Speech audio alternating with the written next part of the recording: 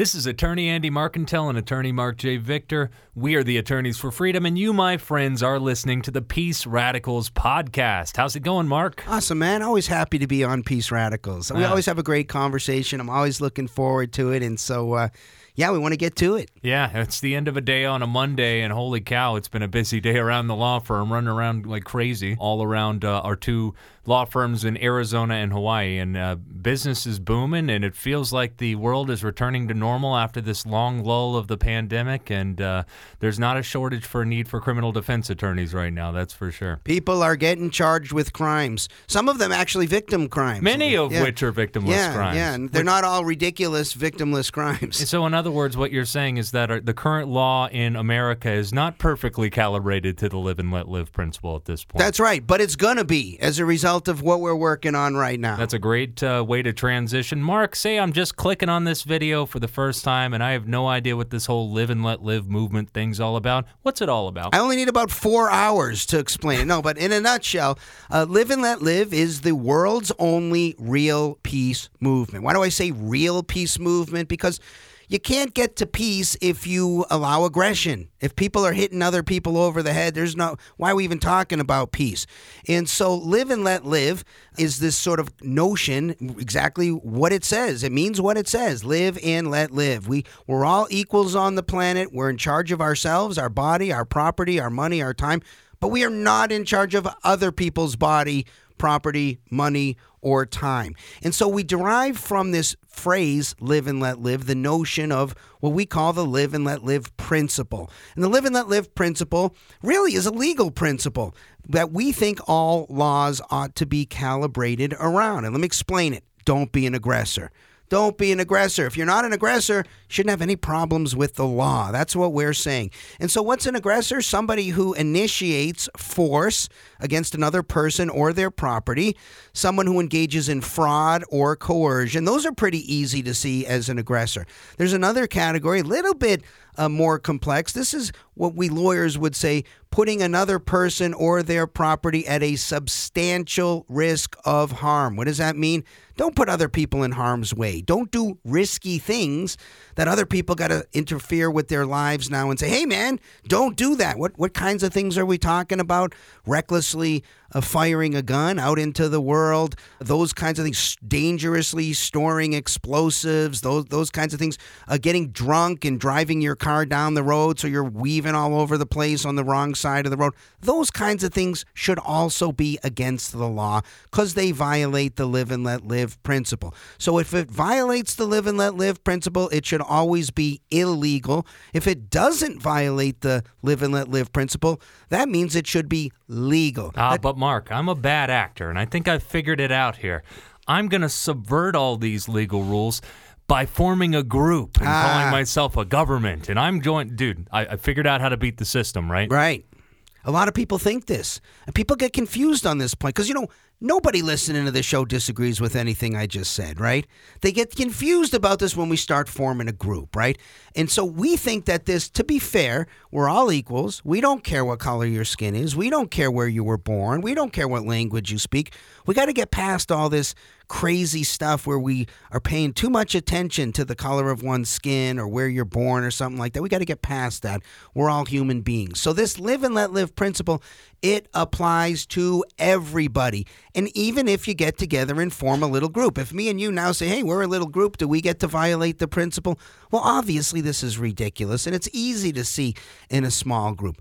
But what if we make the group bigger? What if we have a large organization or even a corporation? Should we permit these larger groups to violate the rule just because they formed a group? Of course not. This seems ridiculous on its face. So not only does this live and let live principle, should it apply to big groups and corporations? We don't want corporations to violate the rule. It should also apply to all governments as well. Governments are groups. They don't just pop into existence. These are created by individual humans. And again, why would we ever want the government to violate the live and let live rule? I mean, do you want the government to initiate force or to be involved in fraud or be coercing people or to be doing things that put us at risk of harm? So that should apply to all people, all groups, all governments, all corporations. Don't violate the live and let live rule. And sometimes I like to say it sort of in a flippant way. Do whatever you want, Just don't violate the rule. And if we got that, we'd have a free society and a free world. But we're a peace movement. And so peace requires something more than just don't be an aggressor. Peace requires just a tad of what we like to call aspirational values. Stuff that you can blow off if you want. You don't have to follow any of this, but we think you should, and we want to inspire people to follow the aspirational values. What are the aspirational values? Well, they're things like being open-minded, open-mindedness, tolerance towards other people and maybe how they live their lives, voluntary kindness, not forced kindness, but voluntary kindness, civility, acting in a way that's at least civilized, right? If you have a disagreement, let's agree to disagree like gentlemen or gentlewomen, as the case may be. Things like building high levels of trust with other human beings. Things like being committed to the truth or facts, whatever they are, even if we're mistaken about them. Hey, if the true facts become revealed, let's accept those and move forward. And rational thought and reasonable judgments. Why do we care about this stuff? Well, these go to our overall goals of increasing human happiness or optimizing human happiness while decreasing human suffering. And I want to be clear on these. If somebody proposed a law to say everybody must be open-minded or everybody must be tolerant or everybody must be kind or everybody must even be civilized, we would oppose that because these are ethical rules. And so this person who acts in such a way wouldn't be part of the live and let live movement, but they should be left alone. You have a right to be a complete jerk, to be uncivilized and unkind and closed-minded and intolerant as long as you don't violate that principle. That's good enough. And so that's really, in a nutshell, what the live and let live movement is about. If this makes sense to you, sounds a lot better than the Republicans or the Democrats, check out liveandletlive.org and actually do something to help improve the world. I like to say be part of the solution instead of part of the problem. Very nice job, Mark. Let's get a third person involved in this conversation and probably a very important freedom activist. This is Terry Brock, and he is the founder of a project called Agorapreneurs, which I'm sure we're about to hear all about. Terry, welcome to the podcast, my friend. Great to be here, guys. Really looking forward to it. So why don't you start by just introducing yourself to the listeners and tell them what's this Agorapreneurs project all about?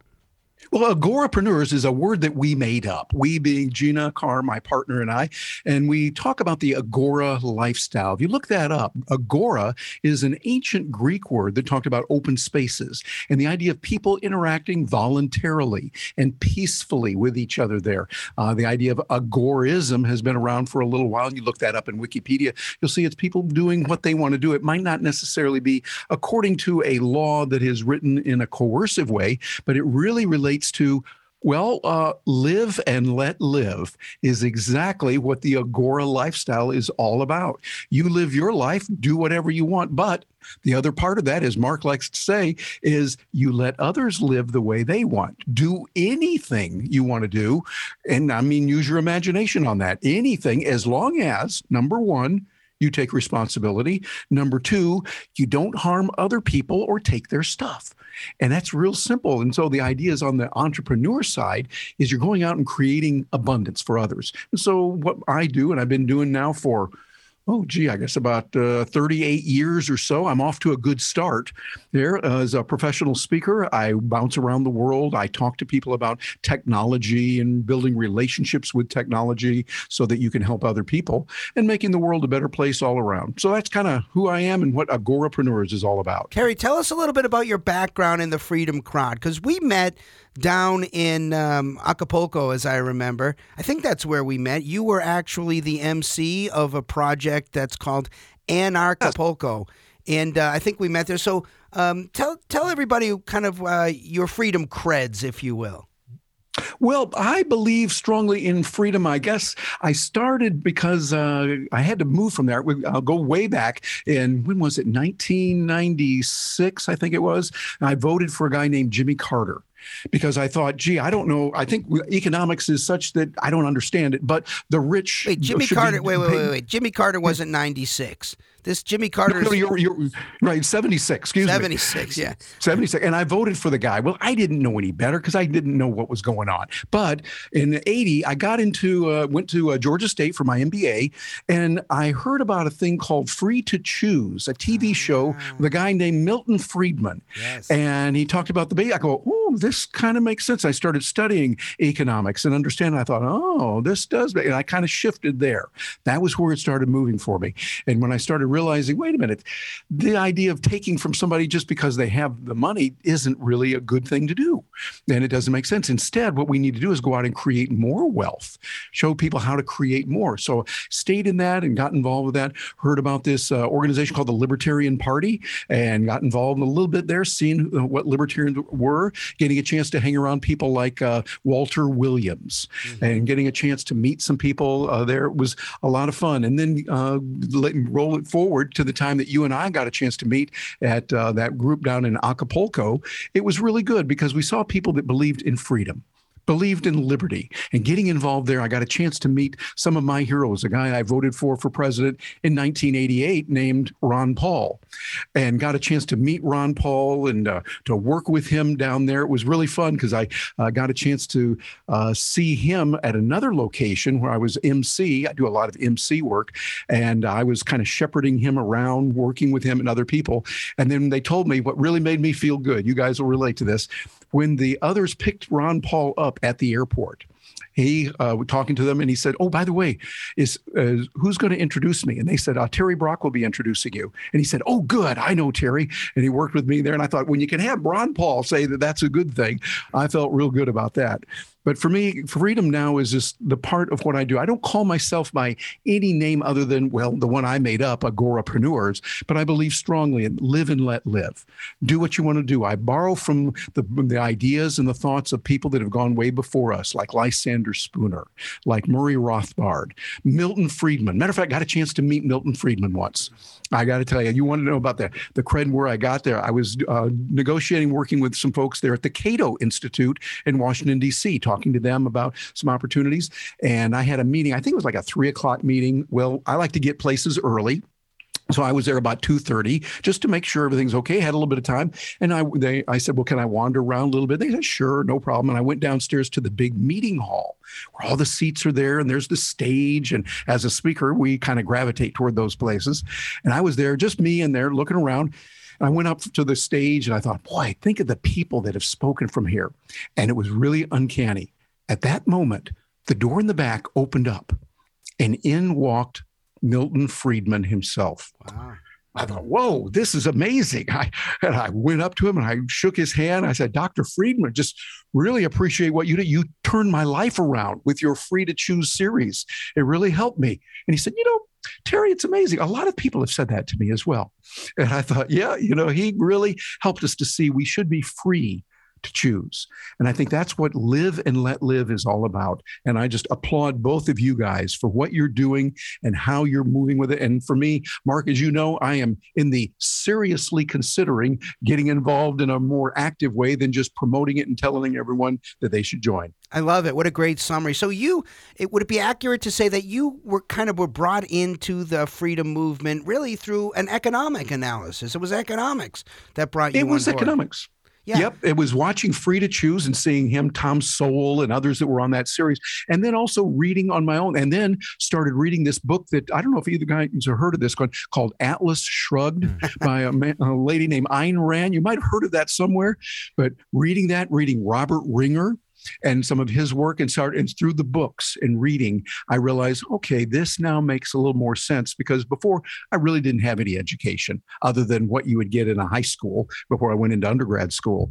And, but now I see the real key is exactly as you've said it, Mark, you live and you let live. That's what it's all about. Excellent summary. It's interesting because you came in really from an economics argument, which is really not focused on the principle that we talk about, the live and let live principle. It's if I could summarize it, it's if we have the right economics, which is if we have free market and people are free to trade with other people and wealth moves according to the owners of the wealth voluntarily, well, then we'll have higher standards of living and people will live better on the planet. An issue we actually don't quite reach with live and let live, right? Because we know it's the case that... Well, that's a utilitarian approach, whereas we're looking at what's the correct moral answer to guide people's actions. But which is what he got when he read Atlas Shrugged. He got the moral case, which you might call the objectivist case for why you act the reasons the way you act. And so I think it's an interesting discussion, but for live and let live, we don't reach that question, right? How people get to the principle live and let live is not something we talk about very often. Some people get there from economic analysis. Some people get there from sort of this ethical argument. Some people get there because they're religion. We've had a couple of people on this show, one who made the case for Christianity, the other who recently made the case for Islam. If you're either of those faiths, there's a Peace Radicals episode that says, look, you should be for live and let live. So how people get to this principle isn't really something we should argue about. Some people are social contractarian types. They have arguments about implied contracts, and others are natural law people. We don't reach that question because we don't want to argue about that. Most people get to live and let live if they think about it. Once they get there, now we talk to them and say, hey, here's how the world could work perfectly fine. Yeah, we don't want to split hairs about how you got to the right answer. As I told our good friend and podcast guest, Richard Stevens, I don't care if you woke up this morning and a magical banana told you to live your life by the live and let live principle. As long as I actually had that today. Yeah, it was a banana. It was in the neighborhood here in Orlando. So, Terry, you've been around the freedom movement a long time. And you go back to Milton Friedman, and Milton was saying some really fantastic things. Personally, his son, David Friedman, has been to my house on I think once, maybe two occasions, and I finished his book, The Machinery of Freedom. He's an absolutely brilliant guy. Yes, lots has been written, and generations now from Milton Friedman to David Friedman, and David is no youngster. Why hasn't the freedom movement made more progress, in your opinion? I don't know exactly, but I think it's about communication.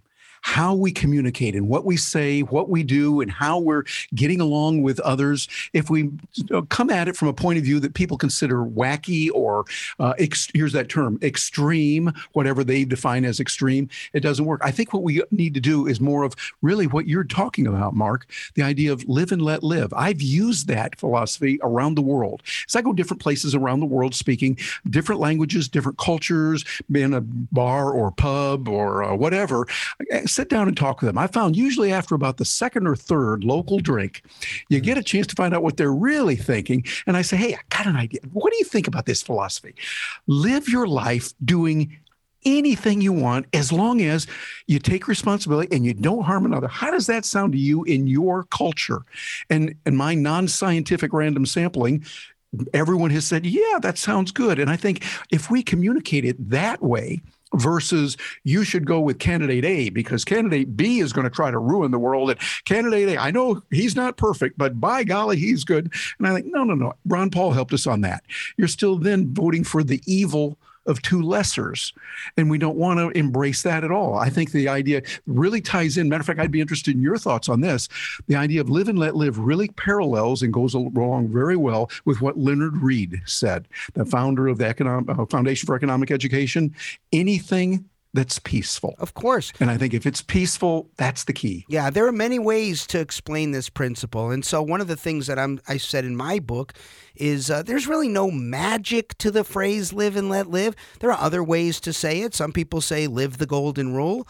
Other people call it the non-aggression principle. John Stuart Mill called it the harm principle. Some people might just say, look, you be in charge of you and I'll be in charge of me. What we're really trying to get to is a principle, right? It's the only principle that actually respects the dignity of other human beings to run their own lives, but doesn't always mean that everything's going to be equal. What do you say to people, Terry, who say, look, that sounds great, but this leads to an unequal world where some people become the haves and they have a whole bunch of wealth and other people become the have-nots and they don't get very much wealth? That doesn't seem like a good vision to me, so let's throw this out the window. What do you say to those people? I'd say that's a very good question, and which is something that we all see, and we want to make sure that people are able to get along, but people aren't going to be equal. That's just the way it is on planet Earth. For instance, says, gee, I'd like to go out and be able to play basketball as well as a Michael Jordan or a LeBron James. But, it's just not in the genes for me. I can't do that. That's unfair. Does that mean we got to take LeBron James and cut his legs off? No, heavens no. Instead, what we do is we realize, okay, we have different areas. They're going to be that way. Some people are really, really good earning more money in some areas. Jeff Bezos has earned more money than me by far, but he's also provided a lot more value. And I think what we've got to do is be able to say it's good and we can do it. And also, you got to look at Thomas Sowell's argument as compared to what? Right. This is a bad system or this is a good system as compared to what? To just say here, I think that you ought to do this because I have this dream. It's never really worked, but I have a dream that this will be, well, good for you and your dream. But let's look at pragmatism. Let's look at what really works. And we know throughout history, the majority of people have done better. The average person has done better the more free the market is, the more they're able to live and let live without some self-appointed or maybe they're elected, who knows what, group of people thinking that they're more arrogantly responsible for us living our lives than we are. I like the way that Penn Jillette says it. He says one of the best things about being libertarian, in which he claims he's a libertarian, is he says, I don't know how to best run your life. And so you know best how to run your life, not me. And I think if we can live our lives that way, we're going to all get along a whole lot better. Yeah. Let me ask you, too. I wanted to go back to your project you're working with because I'm trying to figure out, one of the themes that we have with people on this podcast who are promoting their own projects in freedom is we want to figure out how we can synergize our two products and promote each other. What is Agorapreneurs? I know that you gave kind of a general thing. Is it an organization that sponsors business people? Is there a group that you subscribe to? Tell us a little bit more about the nuts and bolts of your project. It's my YouTube channel and my podcast. And that's what it is. And the YouTube channel is to give the message and send that message out to the world in a practical way as well. I do a lot. For instance, I might show, hey, there's a new update on Zoom. Here's what you need to know about it. Well, that's the preneur part, the entrepreneur showing people how to use this. Then I'll talk about the philosophy of getting along with people. I just recently had a chance to interview the band from Russia called Leonid and Friends. They are very popular and taking YouTube by storm with over 100 million views. Wow. They're touring and they're talking about peace and living that way. I was talking to them about the idea of living peacefully. And even though they're from Russia, and they sing the songs of Chicago and others that are out there. September, they sing 25 or 64, and it sounds just like the original band. And all these people are from Russia, so it's pretty amazing at over 100 million views. But showing them, hey, even though we're from different countries, even though we're in different places, we believe in living peacefully and having zero politics, but people to people having peace. That's really what it's all about. So your podcast focuses, it sounds like, more on the business side of promoting freedom. Is that fair? Yes, very much so on the business side. That's the practical way that we're looking at it. I like the idea of what can we do? I look at what Ludwig von Mises wrote about with human action. Everything really comes down to economics. Mm-hmm. And it's not economics just with money, but it's how you interact with other people. He called it praxeology of human action, the way that people interact with each other. And I think there's a lot of wisdom in that. Okay. Is the question for your opinion on this as an entrepreneur and as a business person? Because we've definitely got mixed answers on this from guests we've had on the podcast over time, which is from an economic perspective in terms of capitalism and free markets and free trade and things like that. Are we moving in the right direction globally or the wrong direction globally, and why? I think you can make a case either way. I am concerned when I look at what's happening with increased socialism and just frankly communism, the principles of Das Kapital, what Frederick Engels and Karl Marx talked about in that book. And I think we need to read that to understand what they were talking about, much like we need to read other books that we disagree with to understand their point of view. I see it moving that way, but I also see a great movement toward freedom and the ultimate way of monetary system working with cryptocurrency. I'm going to be an opening keynote speaker at a conference here in Florida over in Tampa in a couple of days, talking about what Bitcoin, blockchain, and all these are about, and the idea of money being free to people to spend without coercion of government and without someone saying, I'm going to deny you the right, Andy, to make that purchase because you had the wrong political views. And so I'm going to shut you down and not let you do business that way. Whereas with crypto, as you guys know, if you want to buy something from me and I want to buy something from you and we both have a crypto, we just agree among ourselves, we agree on the price, and it can be done. And I think that's really freedom. So I think on that side, we're moving more and more toward freedom. So I think we're seeing a dichotomy here, the communism growing, and that's really what it is, more communism growing. We see, as we're recording this right now, conferences that are being held over in Scotland, where they're talking about using coercion and force, definitely not a live and let live way of doing things.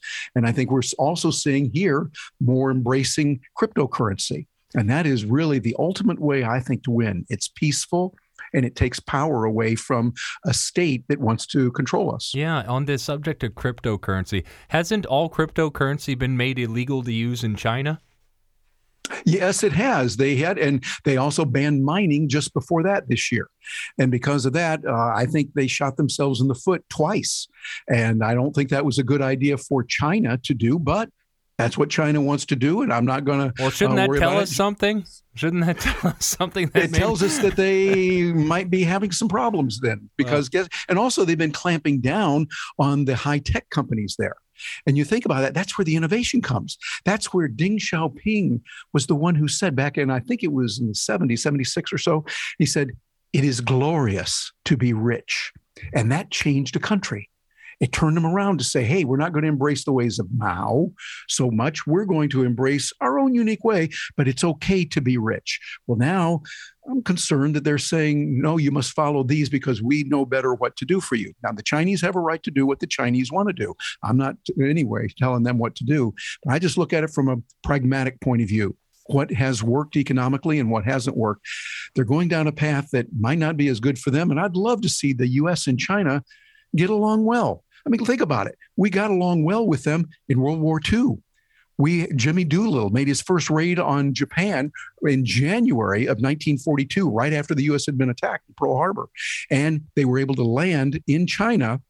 The Chinese people embraced them because of the free way we were doing things and the friendliness that we had. Why don't we go back to that?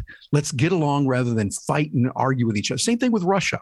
Hey, without Russia fighting Hitler, we might have had a different turnout in World War II because they took a brunt of a lot of it. We were allies at one time. I'd like to find those areas where we can agree first.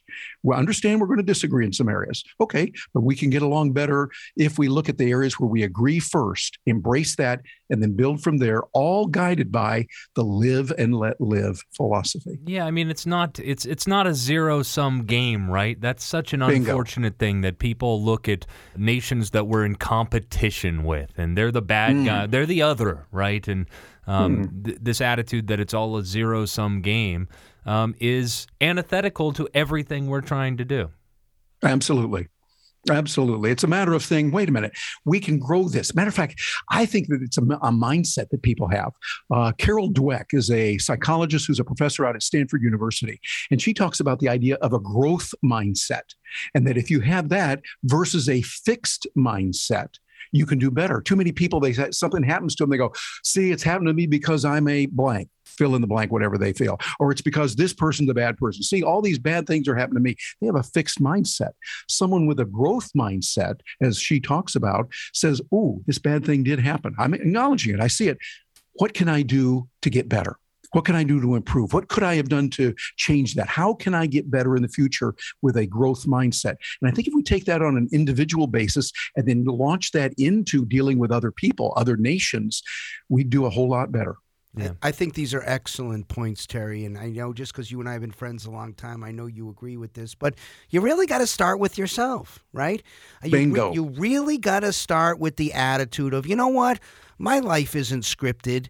I'm free to make whatever decisions I want to make. I'm free to decide what my attitude is going to be in terms of my life. I'm not stuck with this or stuck with that or required to live my life any particular way. I'm a competent adult and I can do whatever I want with my life. Then you got to figure out What is it you want to do with your life? And set a goal. Yeah, as long as you're not harming someone else. Right. That's the only restriction. And why? That's it. Yeah. And who would complain about this except those who want to be thugs, right? To put it, I use that term intentionally. I mean, for somebody to disagree with what it is that we've laid out as the live and let live principle is to say, I think that the law ought to allow some people to aggress against others, at least at some times. I can't think of one example when I think that ought to be the case. I don't aggress against anybody. I don't initiate force against anybody or their property. I don't engage in fraud, and I don't engage in coercion, and I do my best not to put anybody at a substantial risk of harm, and yet I've been able to live a generally pretty happy, successful life.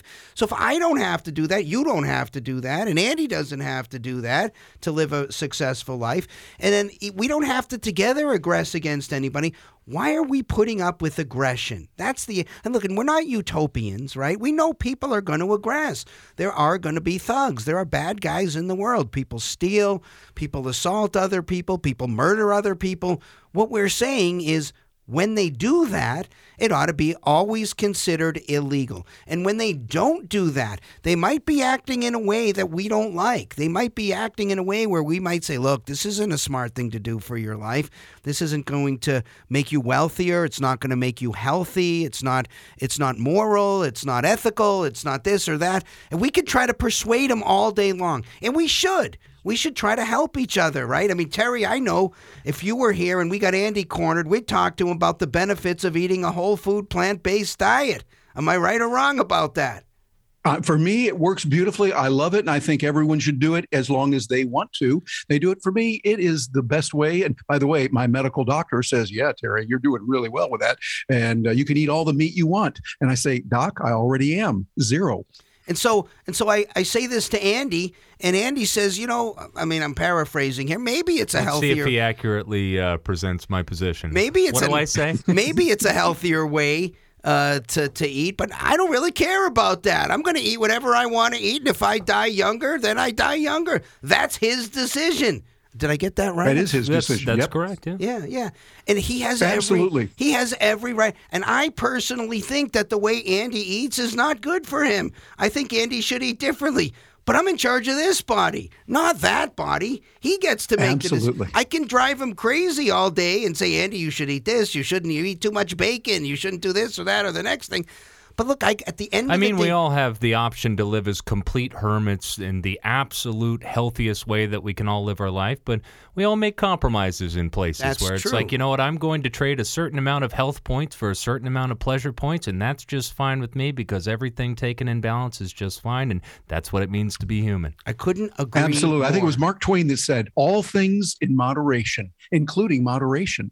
Yeah, and I think that's what which means we've got to do. That guy is full of great quotes. Isn't that excellent? And that means sometimes you can be extreme, right? Sometimes you can go a little crazy, just not too often. But real quick, just Terry, don't hurt anybody. But real quick, Terry, and I want to get your feedback on it. You probably heard. So the pitch that Mark just gave is easy for most people to embrace on an individual level, right? I don't go around and aggress against people on my day-to-day life. But you probably heard me joke around with Mark at the beginning when he was giving his 30,000-foot view pitch for the movement and tell him, aha, I figured out a way to beat the system. I'll just form a group and call myself whatever I want to call myself, a government, a collective, whatever it may be.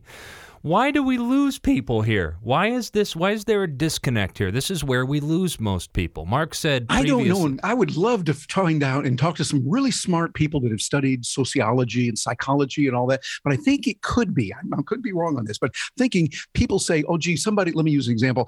You should not take, for instance, cocaine or crystal meth and have that. It can harm you. I've never done that in my life, but there are those that feel like that and they say it shouldn't.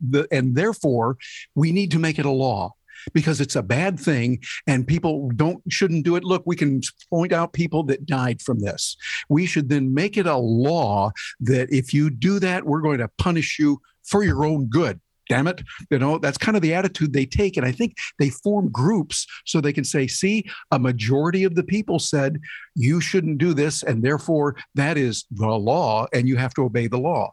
I'm thinking that might be their mentality. What do you guys think? Anybody who understands that the government aggresses against people or engages in aggression, I think also simultaneously, puzzlingly, understands the concept of, say, we've got a thief that was hired by that person. I'm not the thief, but I hired the thief over there. Mm-hmm. So therefore, the thief is allowed to steal because it's a hired thief to do it. They understand that's morally inconsistent.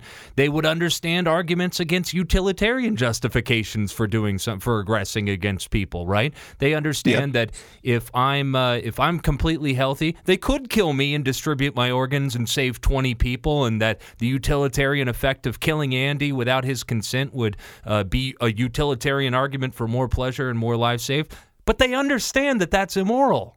So even the utilitarian justification, when not applied to something like a government, people can understand is morally inconsistent.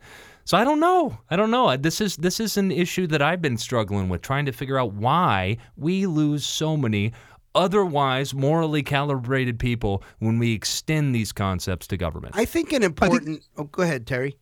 I'm just saying, I think their eyes glaze over because they've heard it's the law.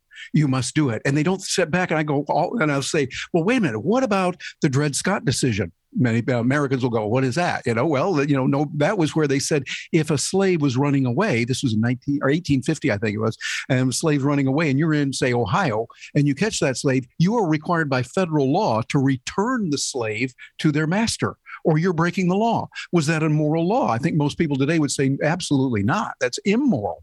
Just because it's the law doesn't make it moral. In fact, it was interesting that you bring up the Dred Scott case, because I was very, very fortunate that when I went to law school, my professor was Butler Schaefer, and one of the classes Butler taught was property.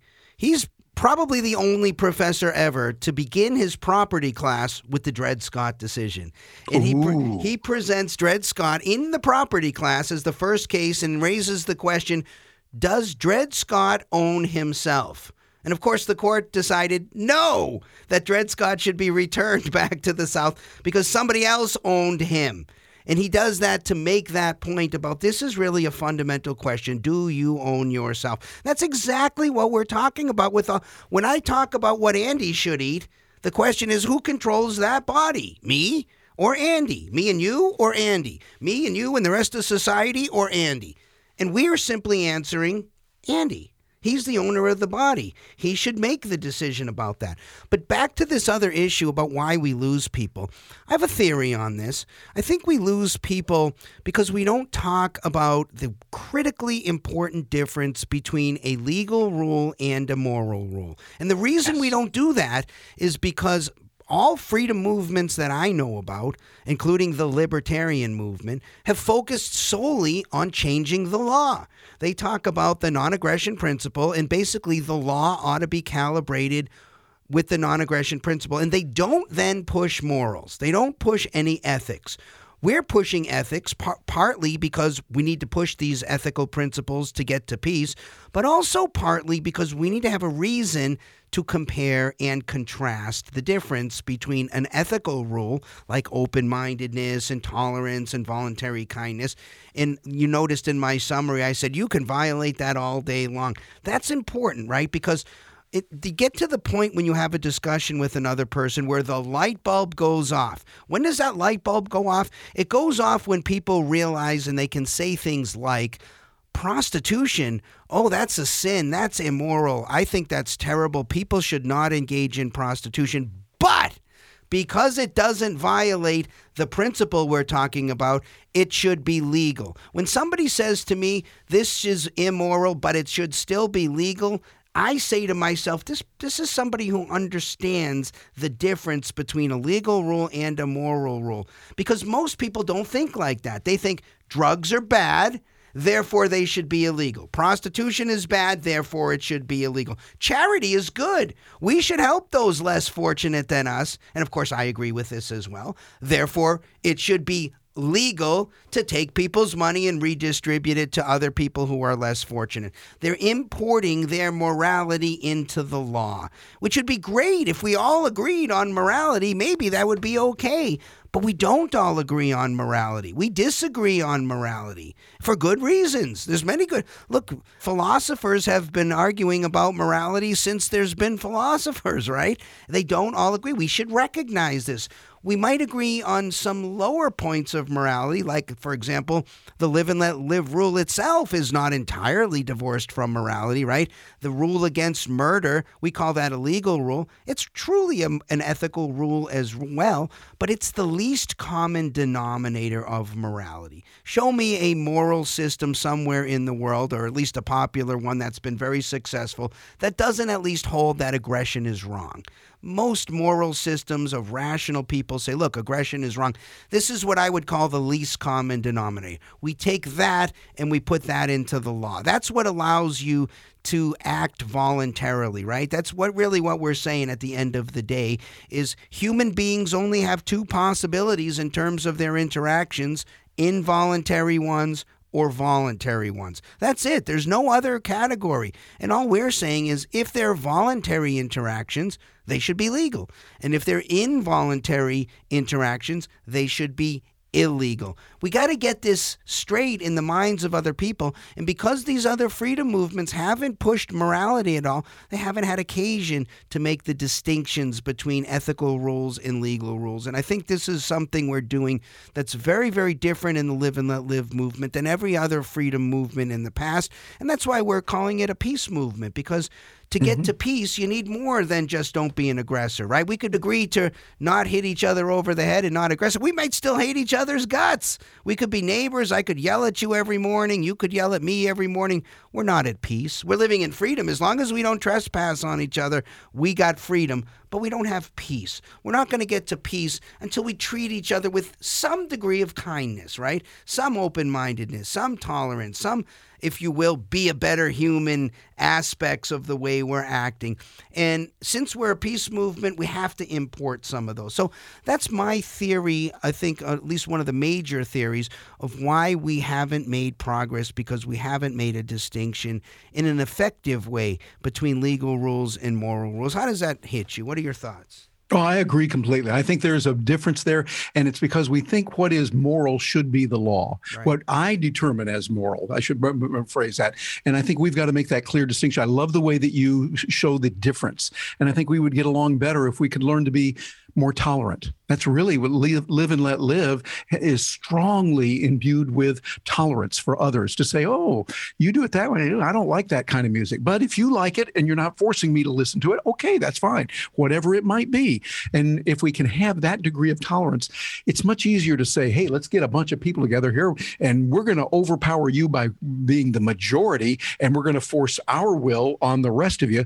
And unfortunately, that's the way this thing called democracy is. I remember seeing a poster a little while back on the net. I think it was really good, where Socrates was there, a picture of Socrates with the Greeks. Socrates embraced democracy, and he was overruled and voted later that they forced him to kill himself.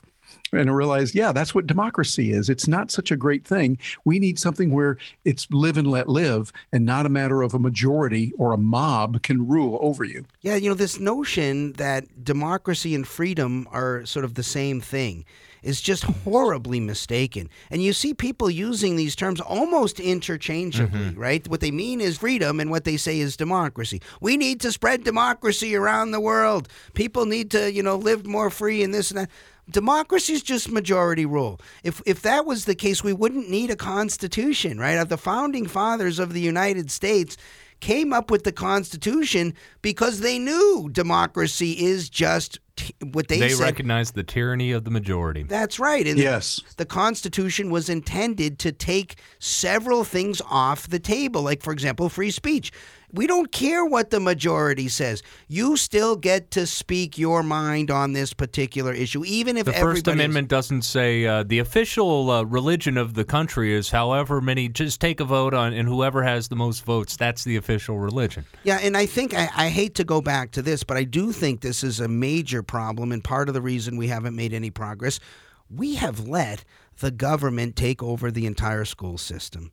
We have let the government say, look, we are going to get to decide. We're seeing this play out right now with this critical race theory stuff, where some people in the government have said, you know what, we've decided that this critical race theory stuff needs to be taught in the public school, and that's it. And some parents don't appreciate it. And we watch the world where some parents want to teach creationism, some want to teach critical race theory, others want this or that. They're arguing. Why do we have to have a one-size-fits-all? Why can't we let parents make decisions and send their kids to schools that teach things that they think are appropriate for and avoid this entire mess? It just seems like such an obvious fix. You watch this every day on the news. Parents upset in front of the school board, pounding their fists on a table, and everybody's mad, and the Department of Justice is now getting involved and saying, we're going, if these meetings don't get more calm, we're going to get involved in this and that. Let's get the government the heck out of the school system. We can still, are we not creative enough that we can find ways to afford schools for people who can't afford less advantaged parents? We need to find ways to get the tide to raise all the ships, so we don't have people who are living just at this spot where they're barely affording food and things like that, where they can send their kids to good schools. And if they can't, that's what charity's for. Let's get together and make it happen. But to have a one-size-fits-all thing, especially letting the government run the schools and decide what the kids are taught in schools, if they teach them that freedom and democracy are the same thing, guess what they believe when they graduate? Yep, absolutely. I think that's the key. And we've got to step back and say we have to do it differently, because my concern is at the rate we're going, the United States of America might not be around. We think, oh, gee, it's always been here and always will be. Well, that's what they thought about Rome. Yeah. That's what they thought about the Habsburg Empire. That's what they thought about many empires throughout history. And they all thought they were the ones that would be here. We are not doing a lot of things right from a pragmatic point of view. Yes, a moral point of view, it's wrong, but also from a pragmatic point of view. It is going to have dire results if there's action not taken. And I'm concerned because the action that needs to be taken is not painless. It's going to hurt somebody. And with a majority feeling, they're going to say, well, we just get enough people that say we got to print more money. They can do that up to a point, and it will work until it doesn't. That's right. And then when the laws of reality step in, it can be really painful. And I think we could take control of it by saying we want peace to rule. That's what we want. Peaceful interaction with people.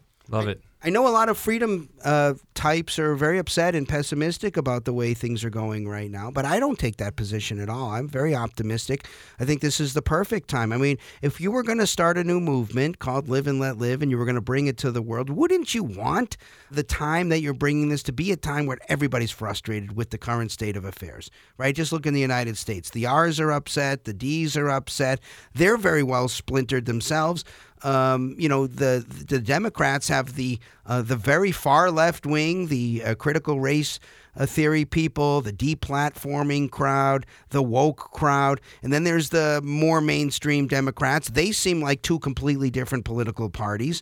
Then there's the Republicans. There's the right-wing conspiracy types that love Donald Trump, didn't see anything wrong with the way he acted. And then there's the more moderate Republicans that wish for the days back of Ronald Reagan, where we had a dignified president who didn't call people names, who was a real conservative, who wouldn't have supported things like tariffs. And Ronald Reagan, if you remember, wanted to do away with the Department of Education. There's nobody even talking about that. Wanted to actually cut spending. Who's talking about cutting spending today?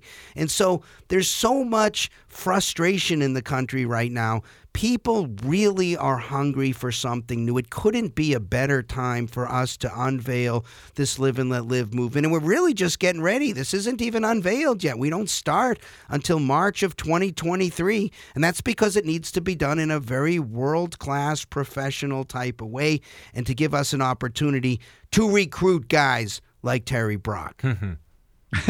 Well, you've done a good job of it because I'm already there with you. It's just a matter of the contribution or the commitments, I've already made and seeing that through. But I definitely want to look at that further because I believe that this is where we need to be. I agree with you, Mark, that when it gets so bad, people then can turn around. And you need to get to that point as long as we're not running into calamity. We're not running into a tragedy. And people will say, okay, we've got to embrace them. We go, well, here's an idea. We're not saying just embrace our guy or our gal because they're them. No, it's a principle. Yes. And we can always we can get in a time machine, go forward 200 years. Tell me whatever the issue is at that point. We'll run it through this wonderful filter called Live and Let Live, and we find out how we're going to react to it. It's not a matter of, well, I like him because he's done this, but I don't like when he said this and he didn't. No. Get away from people and get back to principles. Yes, what you just said was so important, and you alluded to it earlier when you're like, voting for a freedom-based platform has to be more than just voting for a line of issues of here's how you vote on a particular issue.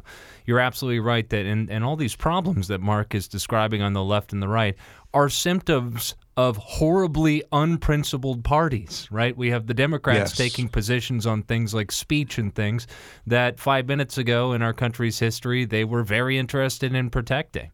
And you have Republicans who, used to take certain positions on foreign policies, changing those positions, changing their positions on printing of money and expanding government projects and things like that. These things are unprincipled. And it just goes to tell you that they are thinking in terms of what you're critiquing, which is, here's the issues you need to vote for to be a good Republican in 2021. Here's the issues that you need to vote for to be allegiance to your party, to your team right now. Yeah, just look at a great example of what Andy's saying. I would pick two issues. Number one, gay marriage.